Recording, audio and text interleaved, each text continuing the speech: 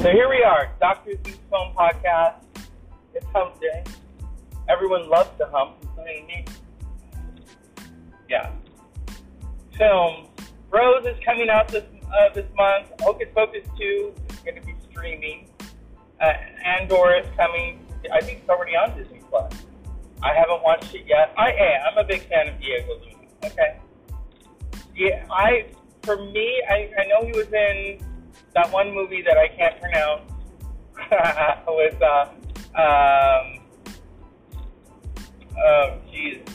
Gael Garcia Bernal. But then he was also in Frida, Salma Hayek. So, yeah. Someone was telling me about that. We were saying, it was a friend of the show. We'll call him Dr. Robert.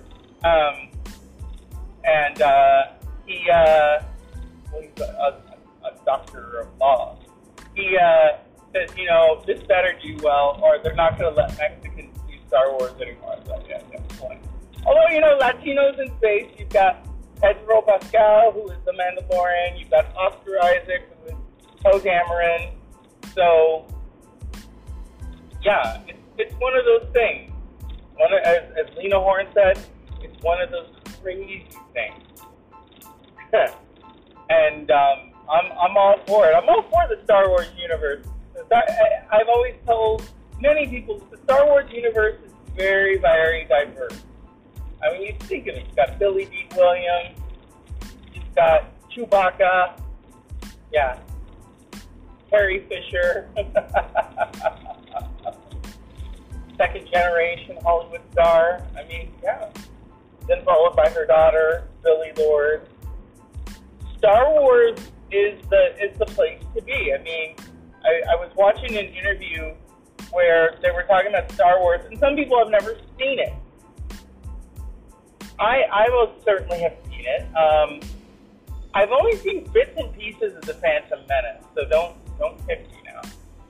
And, that happens. I mean, I didn't see it in the theaters. I didn't even see the Clone Wars one. I think I saw Revenge of the Sith in the theater. Oh, jeez, that was depressing. It was very depressing. It was crazy. It was, and then now the revelation that Obi-Wan Kenobi is bisexual. It's like, okay, well, he did say, you are like my brother. I love you. Like, okay. All right. And Anakin's got a wife, and she's got twins on the way, and it's the perfect still scenario. And that's where we roll into Rose. And Rose is coming out. Billy Eichner. Come on, Billy on the street. I love Billy Eichner. Such a hilarious, high-octane comedian. And Luke McFarlane, who I remember from Brothers and Sisters, okay? And now he plays straight guys on Hallmark. There's not a lot of gay people on Hallmark. Isn't that sad? Yeah. In fact, when they were describing the movie, and they said, oh, yeah, Luke McFarlane, I thought, yeah, so many Hallmark women think he's straight. He's not. He's gay. And he's Canadian, yeah. So it's wonderful. Or as Billy Crystal said, it's absolutely fabulous. It's fabulous. Marvelous, darling. But I'm getting ready for Bros. Come on. If I have to go see it by myself, because, not a lot of heterosexuals are going to go see Bros, which is fun. It's done by the guy who did 40-Year-Old Virgin and Knocked Up, and I didn't care for Knocked Up. That's just me. If it's Katherine Heigl, I don't want to see it. And, that's not me hating on her. It's just like, I don't want to see it. I just don't. I didn't get into Grey's Anatomy. I'd rather get into someone else's anatomy. Not Grey's Anatomy, but you know what I mean. It's like, I don't get it. It's been on for 200 years. It's like, okay, time to call the flag. Proverbial plug.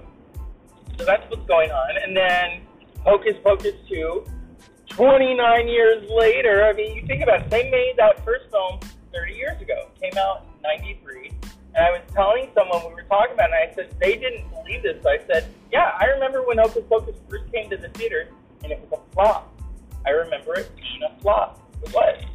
And it wasn't until it started airing on the Disney Channel and on television and through rentals that it became what it became. This Hollywood staple that we watch every year. Kind of along the lines of It's a Wonderful Life. Well, It's a Wonderful Life was not a big hit when it came out. And it was through rewatching and the magic of television, as they used to say, that it became this hit, staple of society and culture. So, yeah. I'm looking forward to it. Come on. If you don't love Bette Midler and Kathy and Jimmy and Sarah Jessica Parker together as witches, so let's go. And I don't know who's directing it. See, I know that one of my teachers from 8th grade, his name escapes me right now.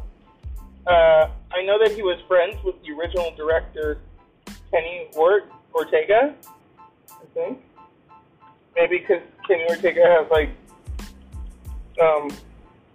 Northern California connections, just like George Lucas. When you tell people that, they're like, what? I'm like, yeah, George Lucas is from Northern California. They think he's from San Francisco, and it's like, no, he does live in the Bay Area, but he is from Modesto, California. There are a lot of people who are in media from Modesto, California. You know, Timothy, or I forget his name. I can't say his name. What's the other guy? Jeremy. Oh God, he was in the Hurt Locker. He's from there. The co-creator of Rick and Morty is from there. In fact, I remember one time I saw this weird interview with Ben Affleck and him talking about what was it like to grow up in Modesto, California, and it's like, okay. Just ask George Lucas. When you tell people that American Graffiti is really based off of a real city, and that there really is a McHenry Avenue, and there is. You can't cruise it anymore, but back in the day, you could cruise it. And it's a classic film, you know, directed by George Lucas, produced by Francis Ford Coppola. Those were the days. That was the golden age of film, the second golden age of film. So yeah, I'm looking forward. I'm also looking forward to all these concerts. You know, yes, shit is gone crazy. It is crazy. The fact that I'm going to all of these fucking concerts, and I mean, it's wild. It is truly wild. I didn't plan this. I really didn't. 2022, I almost said 2021, is a record year in terms of, okay, my friend and I and her friend are going to go see Morrissey. I keep thinking of the Simpsons parody. Let's hope that doesn't happen. You know, where was it? They Benedict Cumberbatch did the voice of Morrissey. Well, his name was Philip. Because if you do Morrissey, you're going to get sued. And then he threatened to sue them because it was too close to the persona of him and the Smiths. But then that was an archetype of other people from the 80s as well. So yeah, I mean, we'll see what happens. I mean, fuck, it's gonna be wild, and like I said, I'm looking forward to it. I'm looking forward to it. I mean, so many shows, so little time. You know what I mean? So yeah. The Dr. Zeus Film Podcast is brought to you by me going to shows. Yeah, me going to concerts and just rocking the fuck out. You know what I mean? And it's just absolutely fabulous. And when I say that, I think of the TV show in Great Britain. You know, Absolutely Fabulous, or ASVAB as they call it. Yeah. They made a movie about that. I never saw it because I wanted to go, and my friend, I don't feel like seeing that. Always very dramatic, you know.